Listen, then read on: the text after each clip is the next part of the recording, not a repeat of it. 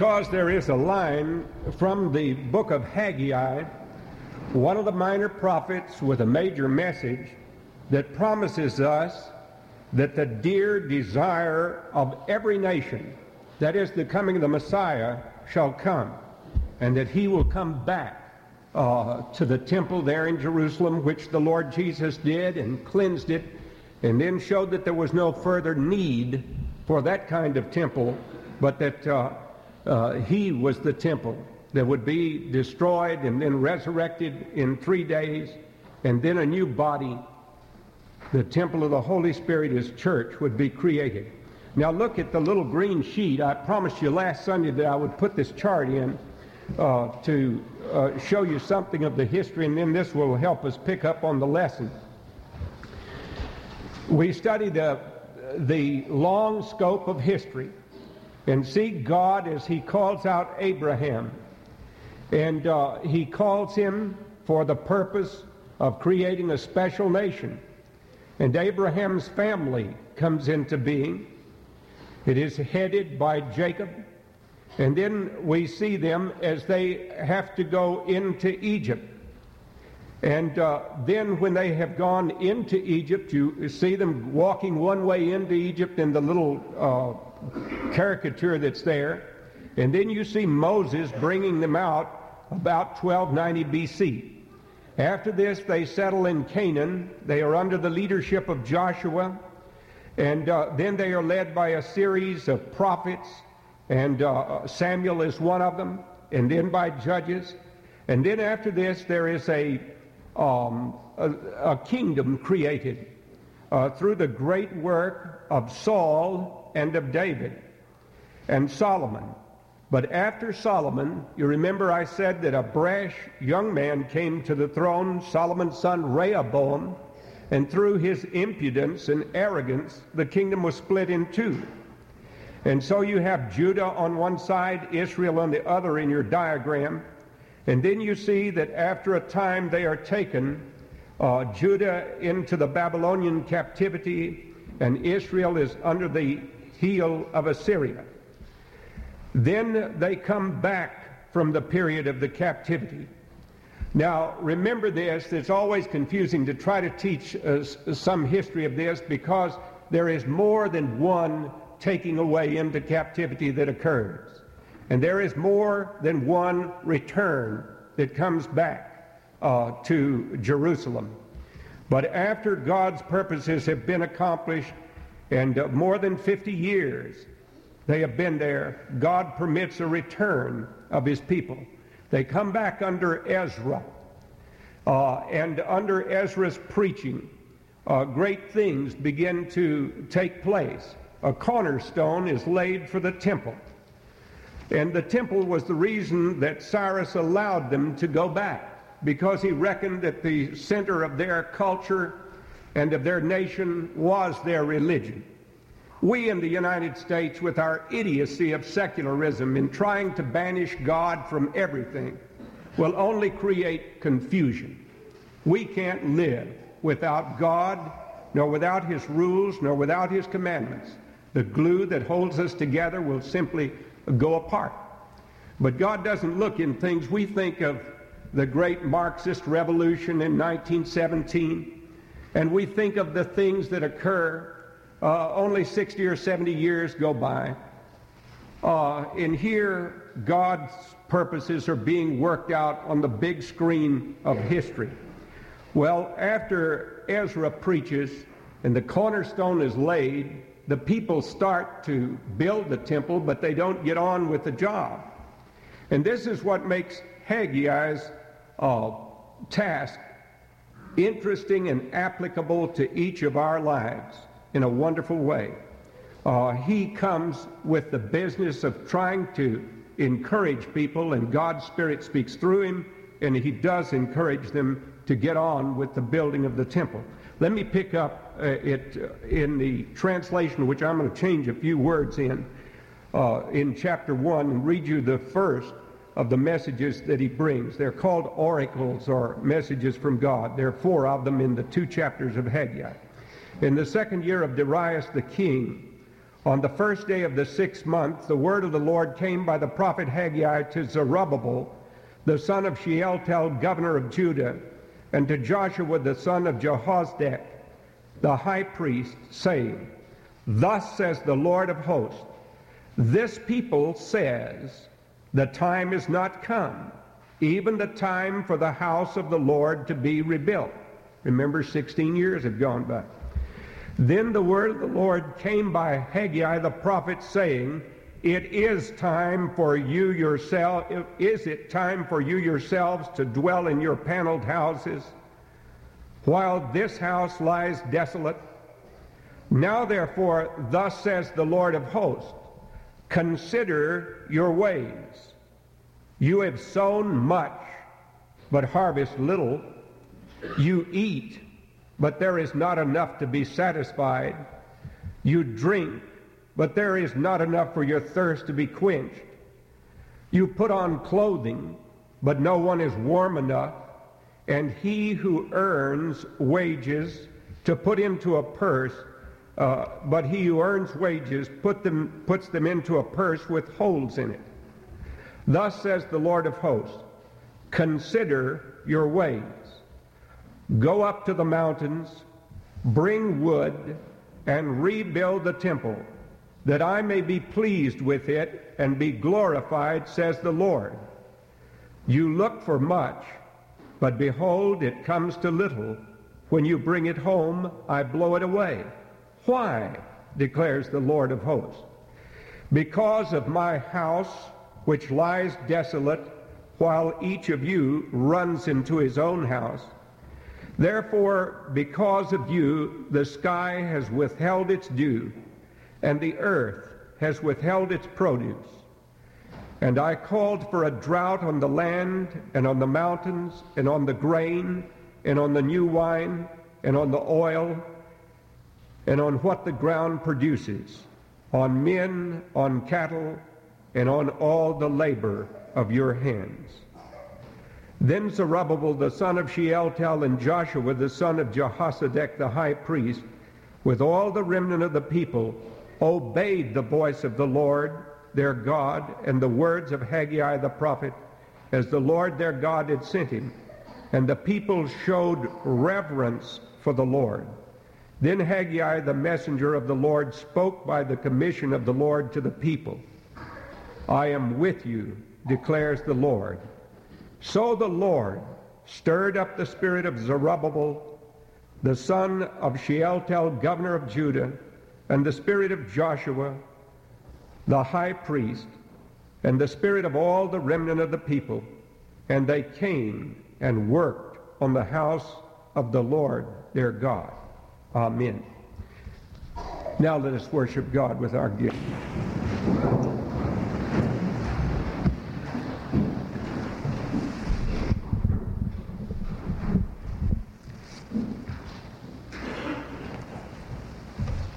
Many of you know that I'm always pushing the Scripture Union, the little quarterly. One of the reasons that I love this thing so much is that it is one of those wonderful little devotional aids that keeps you reading in the Bible. And it keeps you from reading your favorite spot over and over. And so that means you'll read in a book like Haggai. I don't read Haggai every day.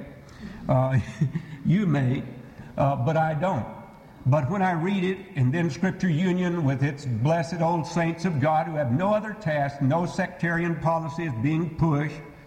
They don't rabbit chase with as many illustrations as I use, but they bring out important things that are to be remembered.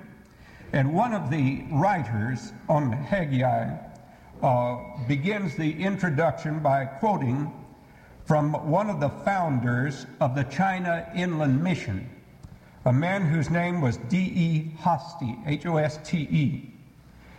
And in his old age, he was asked by someone who came to interview him about the mission how it had developed in his long lifetime.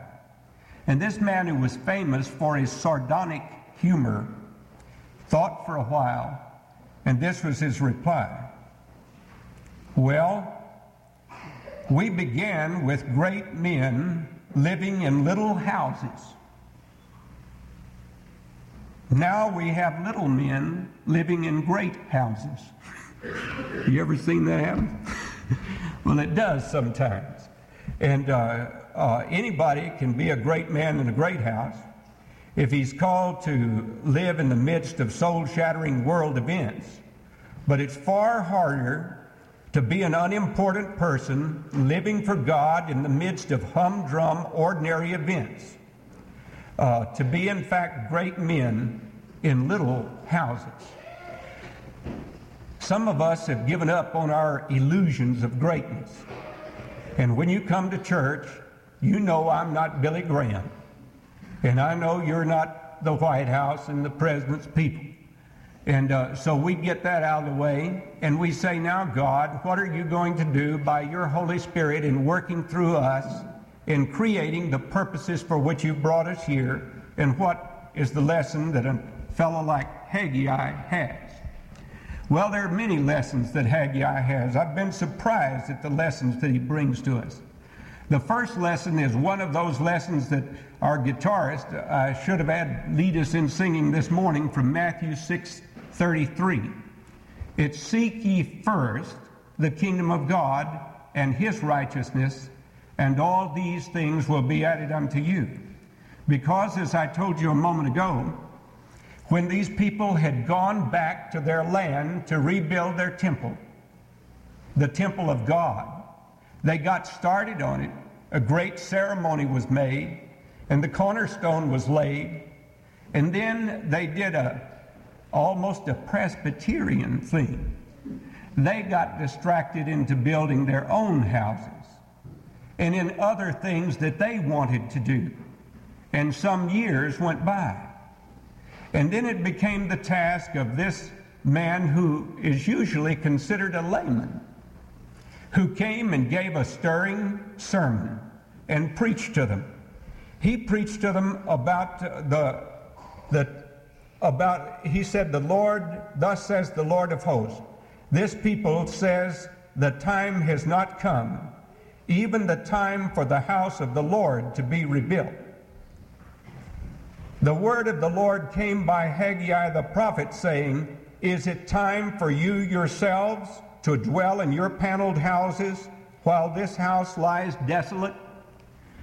In other words, you're saying it's not time to put God first. And that's wrong. God always is to be put first.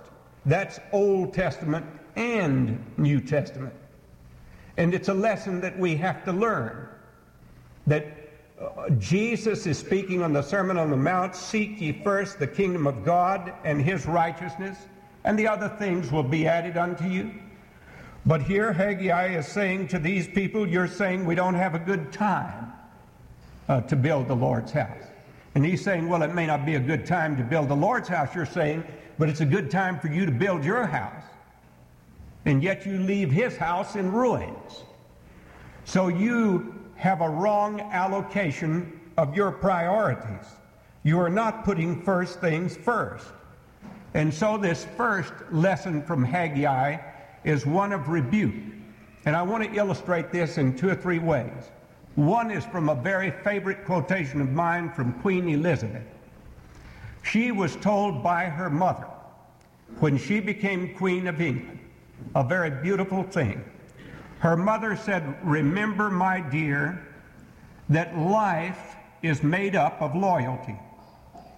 Loyalty to one's country and family and friends. Loyalty to things beautiful and good and true. And above all else, loyalty to God. For this is the loyalty that binds all other loyalties together. And that's true. Loyalty to God.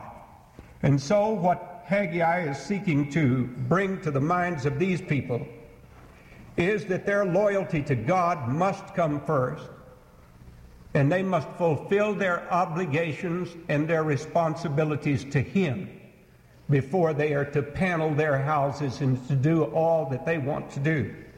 And he tells them this is why they have not been satisfied. And you know, this is one of the most important lessons that young people can learn too, our students in the college. It's far easier and more exciting to win someone to Christ, quotes, than it is to get on with the business of encouraging someone who's backslidden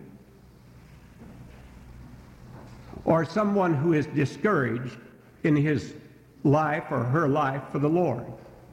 And we make a big mistake when people come in and say, well, I was in a Bible study last night and 14 people raised their hands and they became Christians. Maybe they did. Maybe they didn't.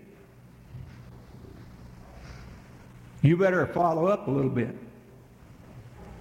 You better not count so quickly. They may make a profession of faith, and we may rejoice and be glad that they have and seek to encourage them. But what are you going to do when this person slides away or shows no longer any interest? You've got to go and you've got to encourage them. And that's not as exciting as the other things ought to be. Sometimes in life, responsibilities, the business of studying is not exciting. It's not always aspiring, but it has to be got on with if we're to do what we came here to do in school. In the home, marriages do not just stay together unless someone works at it and unless someone shows love. One of the people who taught me a great lesson about these people saying it's not the time to build the Lord's house, or it's not the time to read the Bible, or it's not the time to do God's thing first, was Dr. Nelson Bell, who used to teach a Sunday school lesson from right here. And once Dr. Bell called me and he said, Leland Wang, a Chinese Bible teacher who is an old friend of mine, is here in Montreat. And he said, I would like to bring him up to speak to the students. Can you arrange it? And I said, yes. And so Leland Wang came and he stood here behind this pulpit and he spoke to our students. And Leland Wang began his little talk with a very famous slogan of his that's been quoted by a lot of other people, but I remember him using it right here in this chapel. He was telling about taking the time to do God's work first. And he was talking about the importance of reading the Bible and praying each day. And Leland Wang said that the way he had made himself to do this was that he had developed a slogan called, "No Bible, no breakfast." Anyone who looked at Leland Wang knew that he ate breakfast, knew that he ate breakfast. He was a very portly Chinese. And I'm sure that when he waked up in the morning after fasting through the night, he was ready to eat, or at least he wanted something to eat. But in order to discipline himself to read his Bible, he made it the rule, no Bible, no breakfast, that he would read something in the Word of God before he would eat, and this would remind him of it, and he would hold to that rule. So he was putting God first. And in putting God first, he was getting things in order and in priority, and God blessed him, and he grew, and his books have been a great source of encouragement to us. And then I mentioned the home. I remember going by Dr. Bell's one day. He was he had been the moderator of the General Assembly of our church, every distinguished thing that could come to him. And he had a basement study that was a very humble little place where he worked in his home. And a lot of letters he wrote on his own typewriter, and he had the hunt and peck system, and he pecked them out and wrote them on his typewriter. He was very neat, and he put the stamp on them. And to keep them from forgetting these letters, he would throw them down right by the door. And then when he would get up to leave, to go up the stairs and leave his study, he would see his letters down there, and he'd pick them all up and take them to the post office. And I came down the stairs one day, and when I walked in, I saw this cluster of letters, all typed and neatly stamped, but flung over next to the door so that when he came out, he'd pick them up. And I said, well, you got some correspondence there this morning. And he said, do you know what that is? I said, no. And he said, those are letters of resignation from boards and agencies and things that I belong to. He said, Mrs. Bell has been operated on by Dr. Callison, and he has told me that she will not be able to walk again. And he said, I'm not going to be able to go to some of these meetings of these different boards that are here. For 50 years, she has been everything that I could ever want as a wife and supported me in my work. And as far as I'm concerned, what God wants me to do now is to take care of her. I thought that was one of the most beautiful things I ever saw. But it was not just something that he said, it was something that he did. I would come by his house often, and I would stop in because he was one of those people that I always got a blessing from visiting with, and it was selfish of me, but I always liked to go and see him because he did something for you. And I walked into his kitchen, and he would be preparing supper. And he was a surgeon, of course, and he had a cup towel over a thing, and he would have his instruments that he was going to cook with all laid out just like a surgeon who was going to operate. And you know, he hadn't been used to doing this, but he would do that, and he would prepare her supper. And he would take it in, and they would watch the 6 o'clock news. And if I came in there at the time when he was cooking, he'd say, I don't have time to talk now. I'm trying to get this cooked for supper. And I knew that. Well, I appreciated the fact that he was putting first things first, that he was making a good testimony there in his home of the love that they had for one another. And it was an inspiring thing to me.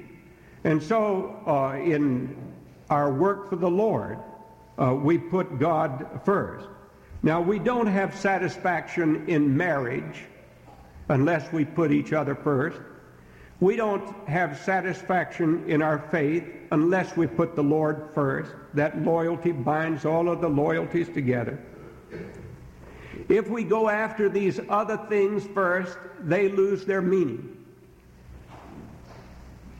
Haggai says, you have sown much, but you harvest little. You eat, but there is not enough to be satisfied. You drink, but your thirst is not quenched. You put on clothing, but no one is warm. And he who earns puts his wages into a purse with holes in it. They carried their money in a little money bag. And he was saying, you're putting your gold in this and not paying attention, and it's falling out. These old prophets had a way of giving sort of object lessons. And I could just imagine one of them putting a bunch of gold coins in some leather purse that had a rotten hole in it, and they would fall out in front of the people, and all those Jewish eyes would go looking at those shekels falling on the floor. And then he would teach them a lesson from it. He'd say, you don't have satisfaction because you're not giving to God first. And if you stop to think of America with its enormous affluence, why is it that we have an epidemic of sexually transmitted diseases, an epidemic of alcoholism and drug addiction, and cocaine at such a tremendous expanse across the country? I know a dear friend of mine who was catapulted into a prominent position in Miami, who flew to Europe back and forth for big meetings, young fellow, powerfully built, good athlete. And then I had to go through the sadness of being called one day by his brother saying to me, Christopher is dead. He went to a party Friday night. He OD'd on cocaine, and he is dead. He was already one of the leading citizens of that community. But why had life become so boring for him that he had to drug himself into oblivion at a cocaine party, seeking some kind of high, some sort of experience? It was there. It was because God was not put first. It's very simple. God was not put first, and so there is no satisfaction there. We lose our money through inflation. We lose our money through other ways. God is not first. And so the prophet says in verse 7, consider your ways. Go up to the mountain. Your faith is going to mean that you're going to have blistered hands. You've got to go up there and pull some rocks and bring down some wood. Go up to the mountains and bring wood and rebuild the temple, that I may be pleased with it and be glorified, says the Lord. You look for much, but behold, it comes to little. And when you bring it home, I blow it away. Why, declares the Lord of hosts? Because of my house which lies desolate, while each of you runs into his own. Therefore, because of you, the sky has withheld its dew, and the earth has withheld its produce. And I called for a drought on the land and on the mountains, and on the grain, and on the new wine, and on the oil, and on that which the ground produces, on men, on cattle, and on all the labor of your land. And then the little historical, that's the oracle, the speech that he uttered. Then Zerubbabel, don't be put aside by this name, he is a governor, and leaders are important. I have some friends, and many of you know the International Christian Leadership Conference that works in Washington, and anyone who has ever had contact with a president or a senator, a congressman, or someplace in Washington, if he is a Christian, will usually meet some of these people who quietly work seeking to witness to people in leadership positions, not because they are preferable, but because they are in strategic positions. And if they witness to them by praying for them, then hopefully they can use the resources of their office and their opportunity to do good and to do righteousness. And so Zerubbabel is a governor, and Joshua is the high priest, so the government and the priest. And then all the remnant of the people obeyed the voice of the Lord their God and the words of Haggai the prophet, as the Lord their God had sent them, and the people showed reverence for the Lord. The people showed reverence for the Lord. And then verse 14 says, so the Lord stirred up the spirit. Boy, that would be great in Presbyterian circles, wouldn't it? So the Lord stirred up the spirit to do something. That's a revival. That's when something happens. The Lord stirred up the spirit, and they came together and they worked on the house of the Lord. Now, anytime you do begin to work on the house of the Lord, or to do some work that he has called you to do, you can know that there will come times of discouragement, and so some discouragement comes. The devil is the great discourager. That's his instrument. He always comes to discourage us in marriage, to discourage us in home life, to discourage us in church life, to discourage us in our studies, to discourage us in our pursuit of what we're doing. But remember, if we keep the priority right, if we seek God first, and then go for what God tells us to seek first, then we can keep on going. We will have the right harmony, and we will have the right push for the work. And so when they become discouraged, they are told to take courage. They are told to take courage again. Why? Because the Lord says, I am with you. This is in chapter 2. I am with you, says the Lord of hosts. As for the promise which I made you when you came out of Egypt, all the way back there, if I brought you out of that place, my spirit is abiding in your midst. Do not be afraid. For thus says the Lord of hosts, once more in a little while, I'm going to shake the heavens and the earth and the sea and also the dry land. We see shakings that take place all the time, but God's purposes are not going to be thwarted. Keep at your purpose of putting Him first and of doing His will and of the things that He tells you to do. A couple of weeks ago, our oldest son, Sam, who is practicing as a psychiatrist at Duke Medical Center and now in a geriatric fellowship program, called and said he wanted to know if it was okay to come home for a Friday night and Saturday and be here Sunday morning and go back. And of course, we're always delighted to have them come. And I said, "Can you get here for supper?" And he said, "No." And I said, "Well, can't you just leave a little bit early so we can have you for supper?" And he said, "No, I see my boss at 4 o'clock. I said, "Who's your boss?" He said, "A bunch of old folks." He said, "They're my patients." And he said, "That's why I'm here.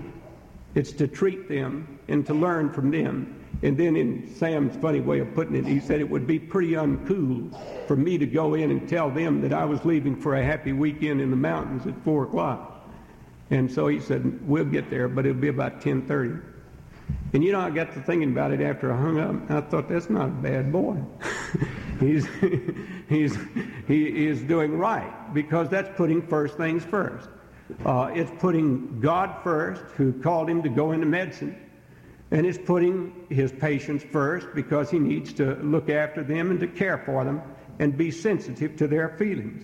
And so that's important there. But still there will be troubles that come to us, but the troubles that come, God says, "For thus the Lord of hosts once more, in a little while, and I'm going to shake the heavens and the earth and the sea and the dry land, and I will shake all the nations." We see governments after government after government tumble. "And they will come with the wealth of all nations, and I will fill this house." That desire of nations. One day, the people did come to Jerusalem, and the Lord Jesus came to the temple, and the wise men came from afar. The Lord was not worried about the silver and gold. They're his, declares the Lord. "And the latter glory of this house will be greater than the former glory." There were people who said, "Well, this doesn't look like the old temple that Solomon built." And they were weeping and comparing it to that. And there were younger people who hadn't even seen Solomon's temple, and they said, "Well, it looks pretty good to us." And so these two had to be reconciled. And then they had to be taught that the important thing was not the $900,000 organ and all of the stained glass windows and the beauties that were there, but that the Spirit of the Lord should be in that place. And that's what Jesus is seeking to teach us there. And so God does use them. And there is a homely little illustration that's used here in the 3rd article. "If a man carries holy meat in the fold of his garment and touches bread with this fold, or cooked food or oil or any other food, will it become holy?" And the priest answered, "No." You could ask a priest anything, it didn't hurt his feelings. Sometimes people say to me, "Do you want to talk shop?" Yes, I do. It's not shop to me. Faith in Christ ought not to be something that is shop. We want to share our faith. And they said to him the question, he asked the question of them, "If a man carries holy meat in the fold of his garment and touches bread with this fold, is it holy?" And they say no. The priest says, "No, it's not holy." Then Haggai says, "If one is unclean from touching a dead body, and this latter touches something, does it become unclean?" And he says, "Oh yes, this is polluted." Now what's he teaching you? He's teaching you that you don't catch holiness by touching something. You can catch pollution and defilement that way, but holiness comes harder than that. Holiness comes harder than that, and he wants us to know it. And then he wants us to know also that his presence is with them. The end of this prophecy, he speaks again to Zerubbabel and compares him to a signet ring. A signet was very important. They often carried it in a chain about their neck, and they stamped it on a document to show that it was sealed. And God said, "I will fulfill my purpose. Though all the nations tremble, though civil war comes, I will fulfill my purpose." And God's purpose is being worked out and that he will fulfill it, and he will bring it to pass, and he wants him to know it. And how will he do this? He does it because the temple which we build is the temple of Jesus Christ. And that temple is meant to keep us strong. I've got to close now, but I hope you'll take this little green sheet and look at the questions on the back of it. And when you get a chance this afternoon or sometime this week, put it inside your Bible at a modern translation of Haggai and see if you can answer some of those questions. He giveth more grace when the burdens grow greater. He sendeth more strength when the labors increase. To added affliction, he addeth his mercy. To multiplied trials, he multiplies peace. When we have exhausted our store of endurance, when our strength has failed ere the day is half done, when we reach the end of our hoarded resources, our Father's full giving is only begun. His love has no limit. His grace has no measure. His power no boundary known unto men. For out of his infinite riches in Jesus, he giveth and giveth and giveth again. And let us bow in prayer. Room 10 is located right in back of the platform here. Our Father, for those who may have reached a slump in their Christian life or some point of discouragement in it, help them to be blessed by the knowledge that your servants have always been reached by the comfort which you bring to strengthen us and to take away that discouragement which Satan puts in our path, and that you want us to go forward doing the things that ought to be done for your glory. Most of us know what they are. We need to get on with doing them. And Father, will you help us not to be bitter because you have caused some brother to a greater task and us to a lesser task, but help us to know that we can pick up a straw to your glory, and that we can do something little and do it faithfully unto you, and that pleases you as much as any great person's great deeds that are done before men. And so bless each of us in our spot in life, helping us to fill it to the brim by honoring you. Now may the grace of our Lord Jesus Christ and the love of God our Father and the communion and the fellowship of the Holy Spirit, our keeper and guide, be with us all, now and forevermore.